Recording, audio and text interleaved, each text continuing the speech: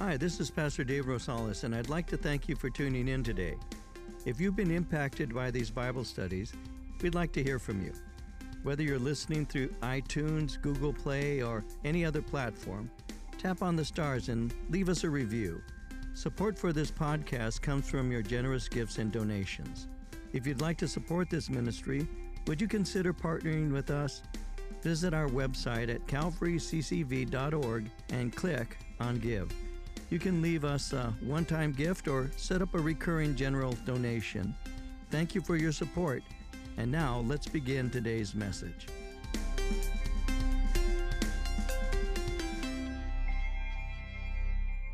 I'll just read verses 14 through 21 and then just pick up, and we'll be looking at verses, verse 14 and 15 together, and various other. You'll see that. You already know that. But let's begin reading at verse 14. I'll read to verse 21. 1 John chapter 5, beginning at verse 14. Now this is the confidence that we have in him, that if we ask anything according to his will, he hears us. And if we know that he hears us, whatever we ask, we know that we have the petitions that we have asked of him. If anyone sees his brother sinning a sin which does not lead to death, he will ask, and he will give him life for those who commit sin not leading to death. There is sin leading to death. I do not say that he should pray about that. All unrighteousness is sin, and there is sin not leading to death. We know that whoever is born of God does not sin, but he who has been born of God keeps himself, and the wicked one does not touch him. We know that we are of God, and the whole world lies under the sway of the wicked one. And we know that the Son of God has come and has given us an understanding, that we may know him who is true. And we are in him who is true, in his Son Jesus Christ. This is the true God and eternal life. Little children, keep yourselves from idols. Amen.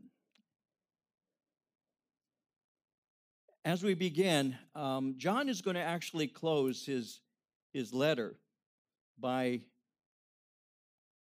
concluding with three basic thoughts, and we'll see that each one of these thoughts could easily take up a night of study, each one that we're going to look at, but I'm going to condense them. I'm especially going to concentrate on the first thing, but I'm going to touch on the second and the third rather briefly in comparison. But John is concluding his letter, and he first closes with words concerning confidence in answered prayer. Notice how he says it in verse 14. This is the confidence that we have in him, that if we ask anything according to his will, he hears us. So let me break that down for you and develop it and lay a foundation. When he says this is the confidence, that word confidence in the original language is defined by freedom to speak openly, freedom to speak without concealment. And that word would speak of a boldness, it would speak of a courage, even an assurance. And so the word confidence speaks of our intimacy with God. We have a confidence because we're his children. We have a confidence because we can come to him and we can have immediate access to him. And that's what John is saying. He's saying that we can have a confidence or an assurance, a boldness, because we belong to him. He's our Father. So we have an immediacy with him. Because we're his children, we can approach him. Now, my children grew up in a ministry home. From the time they were infants, from the time they were very small, every one of my children grew up in a ministry home. And they have always had access to me as their father. To this day, they still do. To this day, I'll be in my office, in my study, and I'll be preparing a study. The door will open up, and one of my kids will walk in, usually with their hand out. No, they'll walk in, and they want to talk to me. And so no matter what it is I'm doing, I stop doing it. And I always kind of lean back in my chair, turn towards them, and I talk to them. As long as they want to talk, their dad's going to talk to them. So my children have access to me. My grandchildren have access to me. They have access even greater than their parents, you know. They can come in and I have a refrigerator. I need to keep myself hydrated. But they'll come in and they'll take my water and drink it. And they find my gum and they chew it. I mean, they have total access. And so that's the way it's supposed to work. They have access because they belong to me. Now, a few years ago, I was in my office, and as I was preparing a study, I had left my door open, and in the back there, we call it our green room, I heard some movement. I heard somebody was walking around. And so I thought it must be one of the staff guys. And then as I was working behind my screen, I heard a sound and I looked at the door and there was a complete stranger standing there. Never had seen this person in my life, just standing there. And so I looked at him and I said, "Hi, can I help you?" And he said, "No." I said, "Do you have a meeting here?" I thought he had a meeting with somebody. He had just, I said, "Do you have a meeting with somebody?" He says, "No." I said, "Really? How is it that you got into the back?" He said, "I don't know." He said, "I was in the front. I decided to go into the sanctuary, looked around. I saw the stage, decided to walk up, and I walked back here." I said, "Really?" I said, "Do you go here?" He says, "No. I just want..." It's the most strange thing that you can imagine. Because, believe it or not, sometimes there are people who want to do you harm.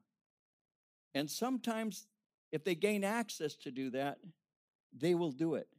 In this room right here, years ago, somebody came up here to the front. I went down to speak to them. And when I spoke to them, they said to me, "God has told me to give you a message. And if you do not receive it, he commanded me to smite you." He used the word smite. He commanded me to smite you. And he pulled his fist back. Now, I didn't feel like getting smitten that day.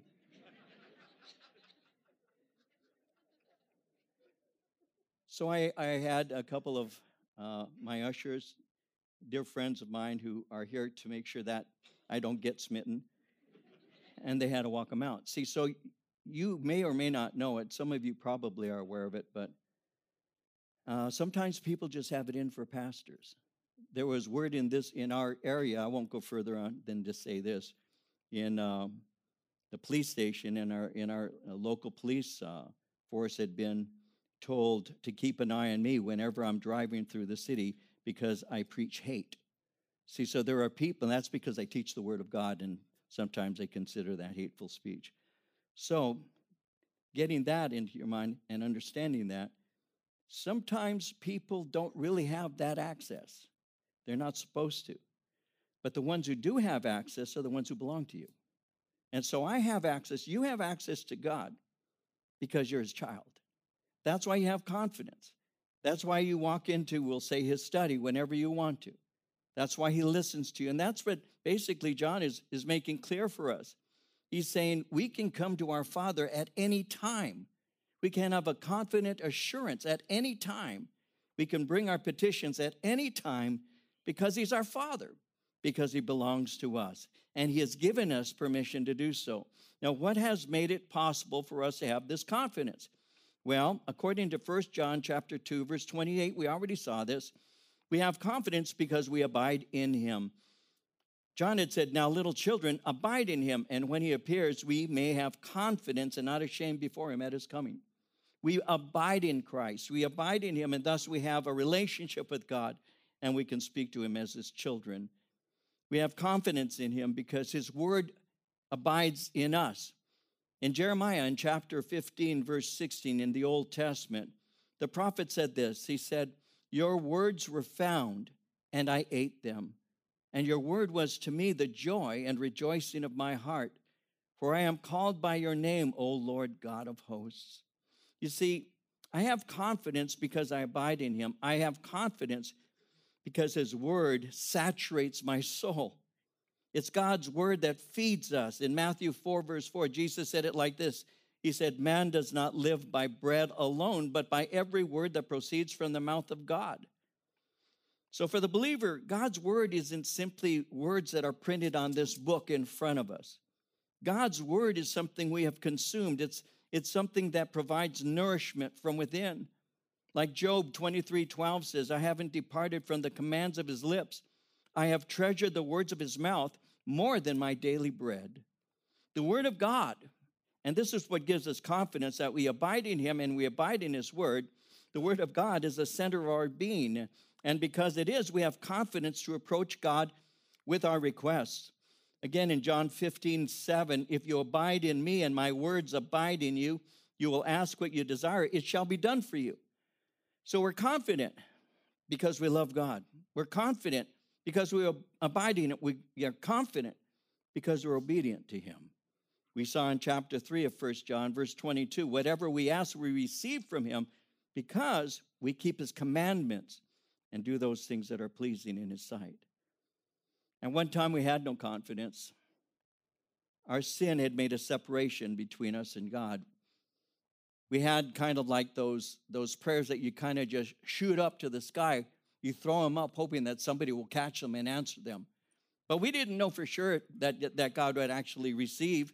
We didn't know that, well, sometimes we didn't even know if there really was a God. And so we would kind of say things like that. I used to do it. I'd say, I'm not sure if you're there, but I could use help. There was no confidence at all. It was just kind of speaking to the ceiling and all. Sin had made a separation. I didn't know that. But Isaiah 59 tells us this in verses 1 and 2. Isaiah 59 says, behold, the Lord's hand is not shortened that it cannot save, neither his ear heavy that it cannot hear. But your iniquities have separated between you and your God. Your sins have hid his face from you that he will not hear. And so there's this sense that he's not listening, or he probably doesn't hear me. Well, Isaiah said, your sin makes separation. And that's why we're like those who have no confidence when we're not saved. We have no confidence. And again, their prayers, those who aren't saved, are often just desperate and hopeless. Psalm 66:18 says, if I regard iniquity in my heart, the Lord will not hear. So as Christians, we know we approach God through Christ, and God has made the way for us through him. Hebrews 4:15 and 16 says, we do not have a high priest who cannot sympathize with our weaknesses, but was in all points tempted as we are, yet without sin. Let us therefore come boldly to the throne of grace that we may obtain mercy and find grace to help in time of need. With confidence, we can approach this throne of grace. As we're going through Mark, we're going to get to this point when Jesus dies and the veil in the temple is torn. The veil is torn, making access to the holiest of places open to us now through the blood of Jesus Christ. And so we can have confidence that comes through the blood of Christ, and we can approach him with our requests. Again, the reason we persist in our confidence is because we have a God who keeps his promises. Hebrews 10:23 says, let us hold fast the confession of our hope without wavering, for he who promised is faithful. God can do anything. I don't know if I shared this with you recently. I hope I didn't. If I did, let me know, so I'll just say, okay, I don't remember. I was sharing it with somebody, and that's why I'm not remembering if it was in a study. Did I say recently how as a little boy I knew my father could do anything? Did I tell you that? And that he had made a promise. I was 5 years old. I told you that recently, right? About going to Disneyland? Yeah. I knew he could do anything. He made it snow. So in your mind, you think that God is going to be restricted in some ways, but when you have access to him, and we'll look at this in more detail in a moment, when you have a confidence that you can come to him, you know that the God you're speaking to has the ability to meet the need that you're making a request for. And I want to develop this a little bit, because notice again in verse 14, it says if we ask anything. So we can ask anything because we have a mighty God. Jeremiah 32:27, behold, I am the Lord, the God of all flesh. Is there anything too hard for me? Ephesians 3:20, God is able to do exceedingly abundantly above all that we ask or think, according to the power that works in us. In the training of the 12, there have been books written that actually have the title, The Training of the 12. In the training of the 12 apostles, the apostles walked with Christ for around 3 years, as we know. And they saw him as he performed many acts. They were there when he was teaching. They were there when he was preaching. They saw him when he performed miracles or when he healed, when he raised the dead, when he would debate opponents and defeat them. They saw everything that he was doing. They were with him. But in spite of all of these things, they never asked him to teach them to do those things. Nowhere in Scripture have I ever read where disciples said to Jesus, teach me to preach, or teach me to teach me to perform a miracle, teach me to bring a healing. You'll never find that in Scripture. But what's interesting is they did ask him to teach them to do something. It's found in Luke chapter 11, verse 1, where they said, Lord, teach us to pray. They had seen something in Jesus that provoked them. They saw that he had a communion with the Father, and it was very intimate. And so the priority of prayer in his life is seen throughout his ministry. You see it in the first chapter of Mark, where it says in Mark 1:35, in the morning, having risen a long while before daylight, he went out and departed to a solitary place, and there he prayed. In Luke 5:16, he himself often withdrew into the wilderness and prayed. So his men saw that he prayed, that he had communion with the Father, and they desired that kind of communion. Because in prayer, it reveals humility and submission, it reveals a dependence, and it reveals faith. Now, prayer is intended to put us in the center of God's will. We need to know that, because when John is writing, he says if we ask him anything, sometimes people stop at anything. If we ask him anything, but he says, no, if we ask him anything according to his will. Prayer isn't a blank check. Prayer isn't moving God to do what we want. Unfortunately, I've seen more than a few modern preachers teach that prayer is a blank check. Just think of anything that you want and ask for it. He can do anything. Well, they had seen that Jesus had remained in the center of his Father's will, and that's why John points out that we're to ask according to his will. You see, the Bible teaches us that Jesus came to perform the will of his Father. In Hebrews chapter 10, verse 7, then I said, behold, I have come. In the volume of the book, it is written of me to do your will, O God. In John 8:29, Jesus said, the Father has not left me alone, for I always do those things that please him. So the Lord Jesus Christ had a beautiful prayer life. His disciples saw it. John is aware of it, and John is telling us that we can come to the Father. Now, how can I know his will? Because he says, I pray according to his will. Let me give you a couple things very briefly as I develop this a little bit further. How can I know the will of God? Well, one, I yield myself to him because I have a desire to do that which pleases him. In Romans 12, 1 and 2, I beseech you, therefore, brethren, by the mercies of God, that you present your bodies a living sacrifice, wholly acceptable to God, which is your reasonable service. Do not be conformed to this world, but be transformed by the renewing of your mind, that you may prove what is that good and acceptable and perfect will of God. First, I yield myself to him, dying to my own desires and seeking his. And so second, as I seek him, I seek to grow in understanding of his ways. Colossians 1:9 says, for this reason we also, since the day we heard it, do not cease to pray for you and to ask that you may be filled with the knowledge of his will in all wisdom and spiritual understanding. So I seek him. One, I devote myself to him. Second, I seek him to be in the center of his will. And then third, I seek his word to discover his will and determine to live for him. Psalm 40, verse 8 says, I delight to do your will, O my God. Your law is written in my heart. So God's will is revealed to us. I don't know if any of you are aware of or even take the time to see some of the conversations John and I have on Tuesdays and Thursdays. Perhaps some of you do. I don't even know what it's called. I just sit there, he asks me a question, I answer it, and they post it. I don't even know what it's called. What's it called? Thank you. You listen. Unfiltered. Yesterday, John asked me a question concerning um, having sex outside of marriage. He's asking questions like that because there are people who ask those questions. And somebody had written and asked, what if I love? What if we're in love? If we're in love, doesn't that make it right? Isn't God a God of love, and seeing that we're in love? Did anybody listen to that? Nobody. You did, Ronnie. Okay. Anyway, so, yeah, you asked it.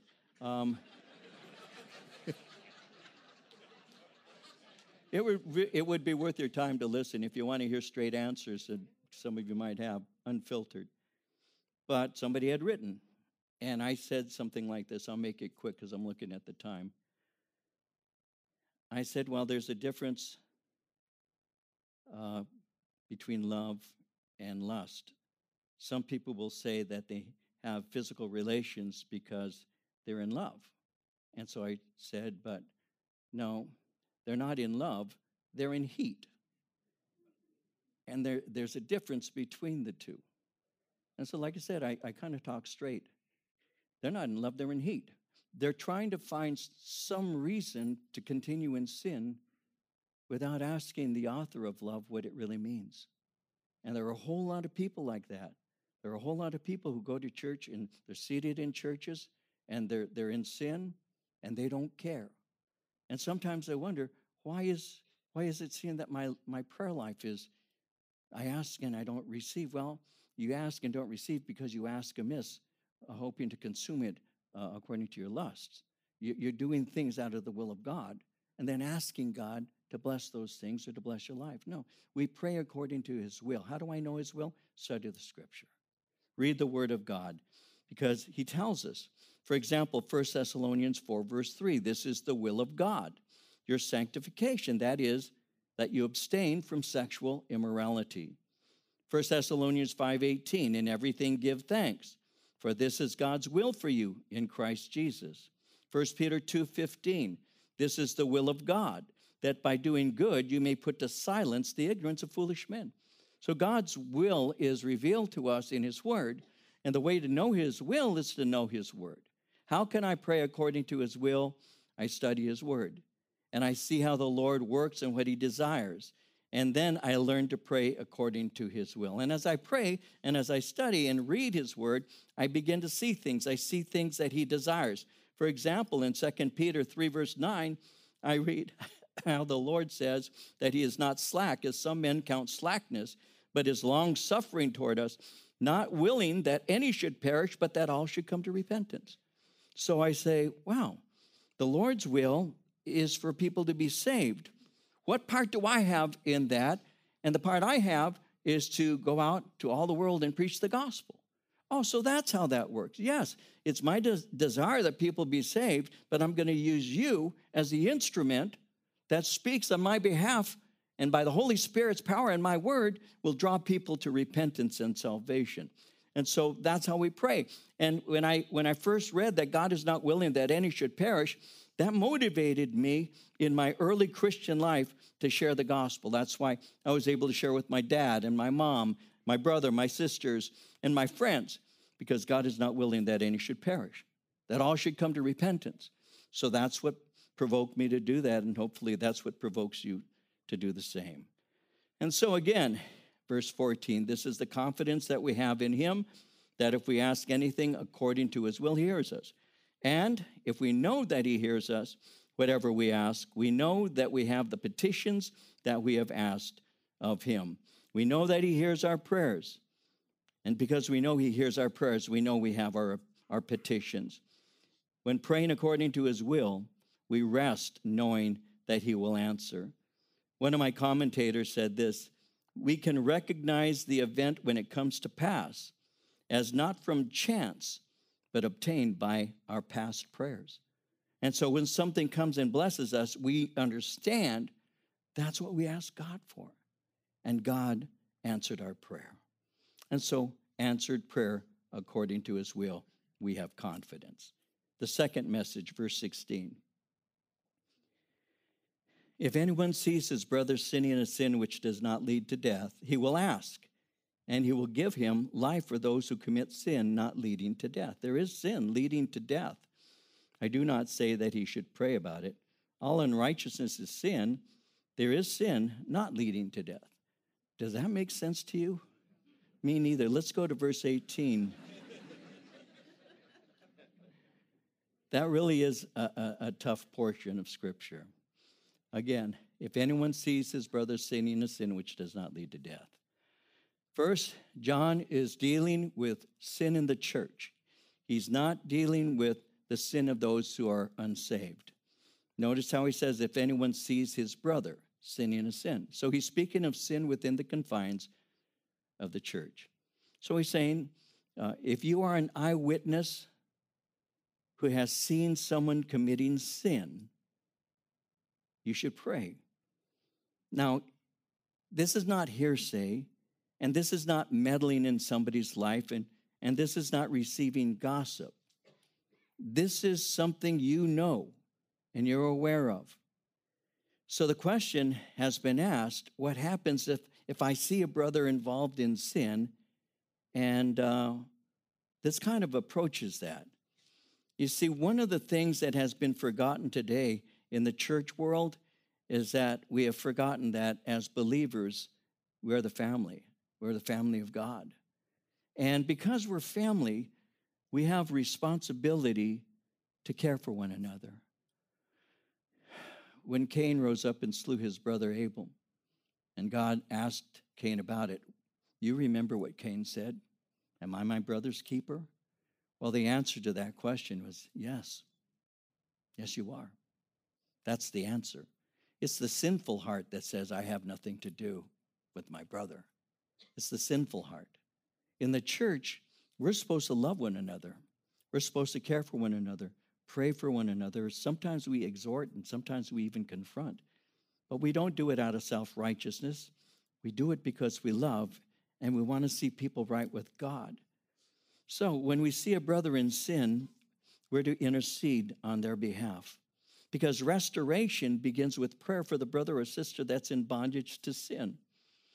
And we need to understand that sin does have an effect, even if it takes time for it to appear. You go out and you sow seed, it doesn't appear the next day. Normally, it will take some time. There will be fruit, but sometimes it's not noticed immediately. So what is my response to a brother or sister in sin?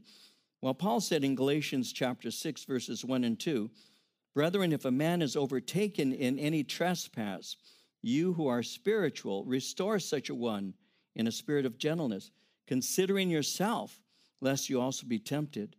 Bear one another's burdens, and so fulfill the law of Christ.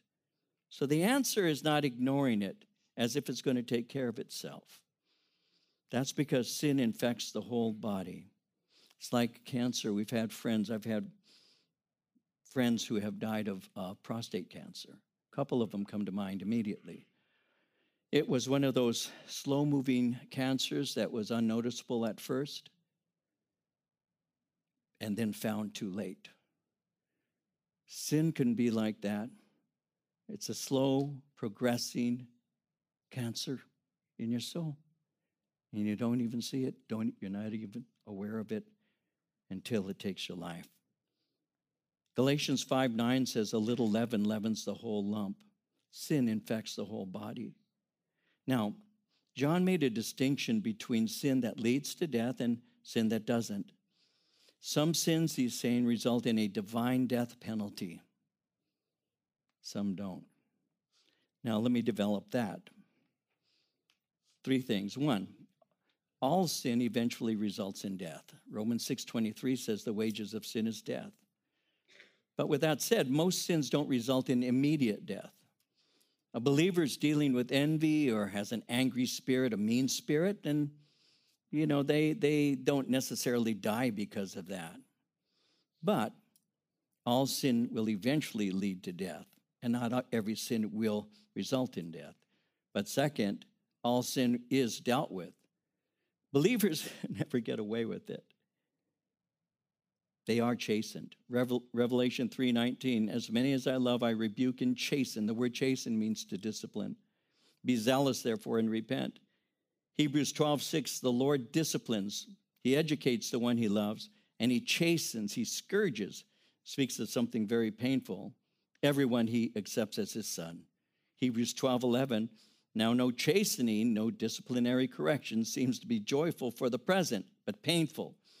Nevertheless, afterward it yields the peaceable fruit of righteousness to those who've been trained by it. And so, one, ultimately we die because of sin, but two, not all sins lead to immediate death, but yes, your sin does lead to a chastening. God deals with it. Now, a third thing, any sin, if committed long enough, is a threat to a Christian's life. In Proverbs 11:19, it reads, as righteousness tends to life, so he who pursues evil pursues it to his own death. There is a chastening that results in the believer being taken home. One of my commentators said, the sin unto death speaks of a case of grievous backsliding from the life and power of godliness, which God determines to chasten with death, while at the same time he extends mercy to the repentant soul. The sin not unto death is any sin which God does not choose thus to punish in this fashion. There are sins that you commit that are not so severe that the Lord determines to take you home, but there are other sins that are leading to other sins, and this is what's heavy, and I can't give you a real great deep understanding of this, but there are other sins that, if continued in, very well will lead to you having a shortened lifespan.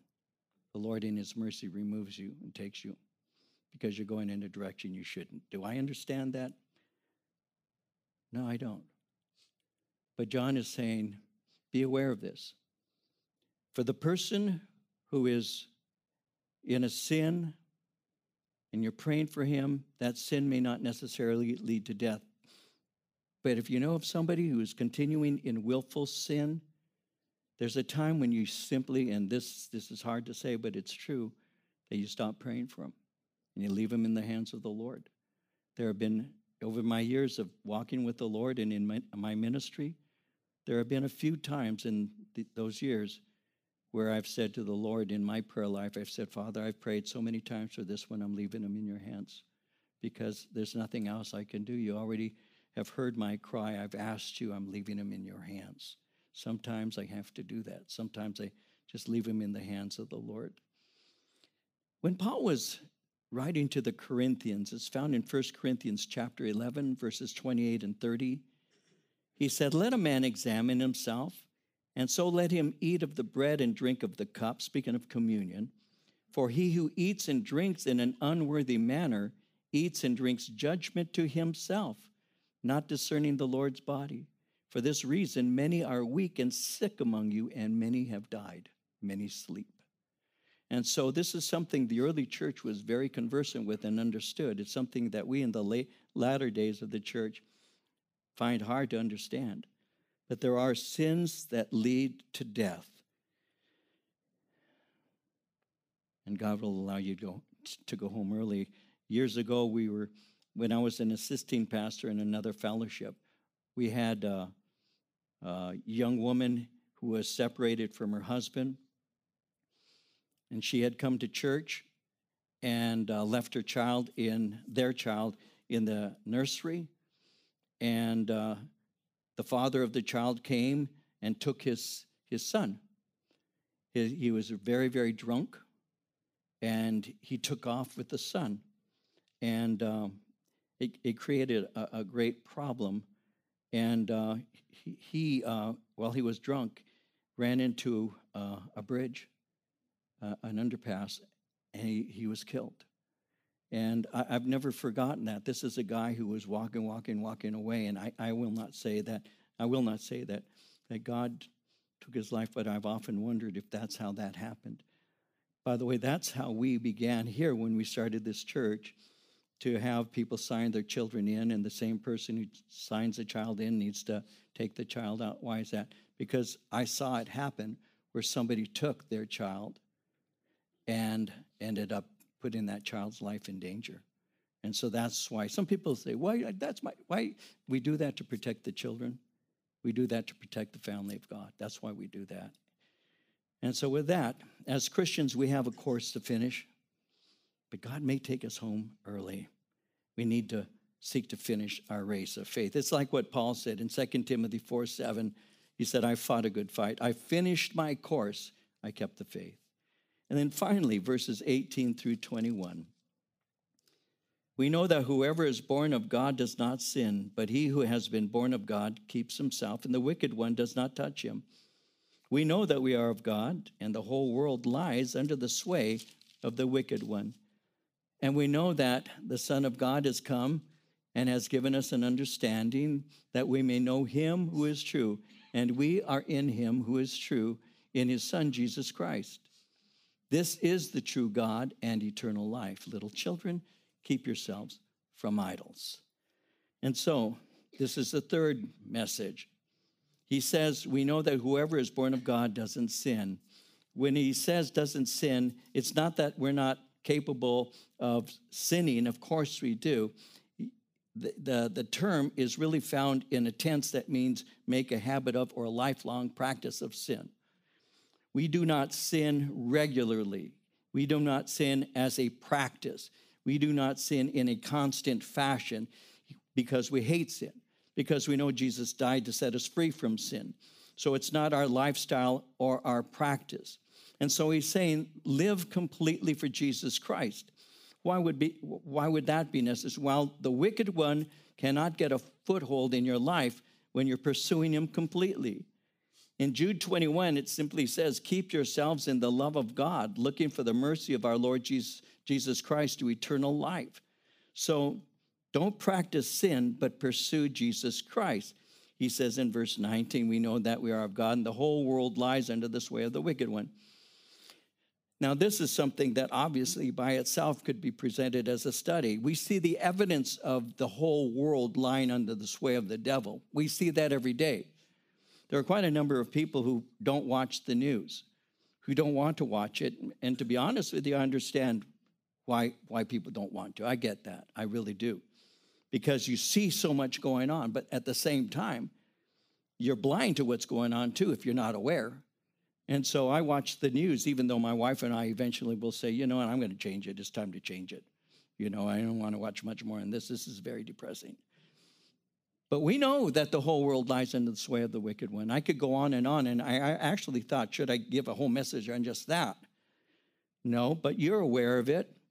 We live in a world that is turned upside down, where a man can say he's a girl, and a girl can say she's a man, and you know, all of that the whole world lies under the sway of the wicked one. And that's what you're seeing. You're seeing bondage. You're seeing confusion. You're seeing a lot of hate. You're seeing a lot of anger. And so that's evidence. We know that. The enemy is running rampant, so we're to resist him.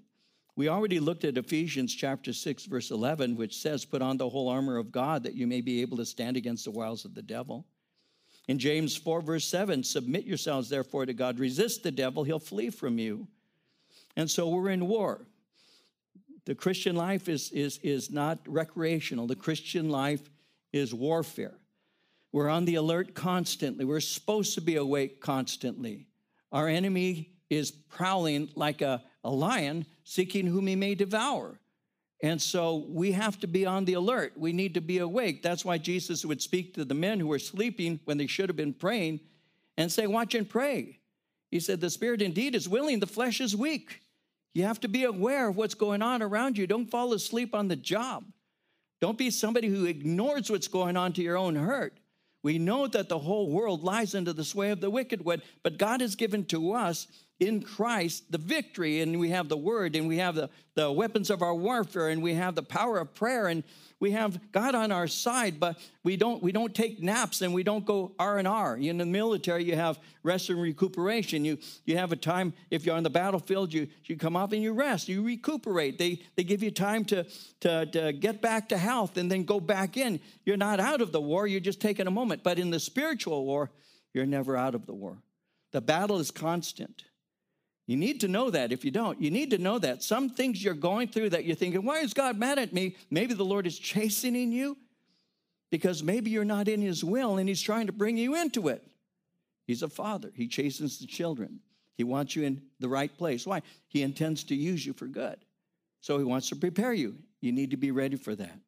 And so we submit ourselves to God. And finally, verses 20 and 21, we know that the Son of God has come and given us an understanding that we may know him who is true.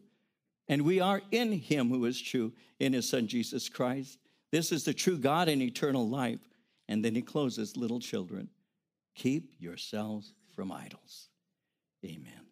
Little children, we have the truth.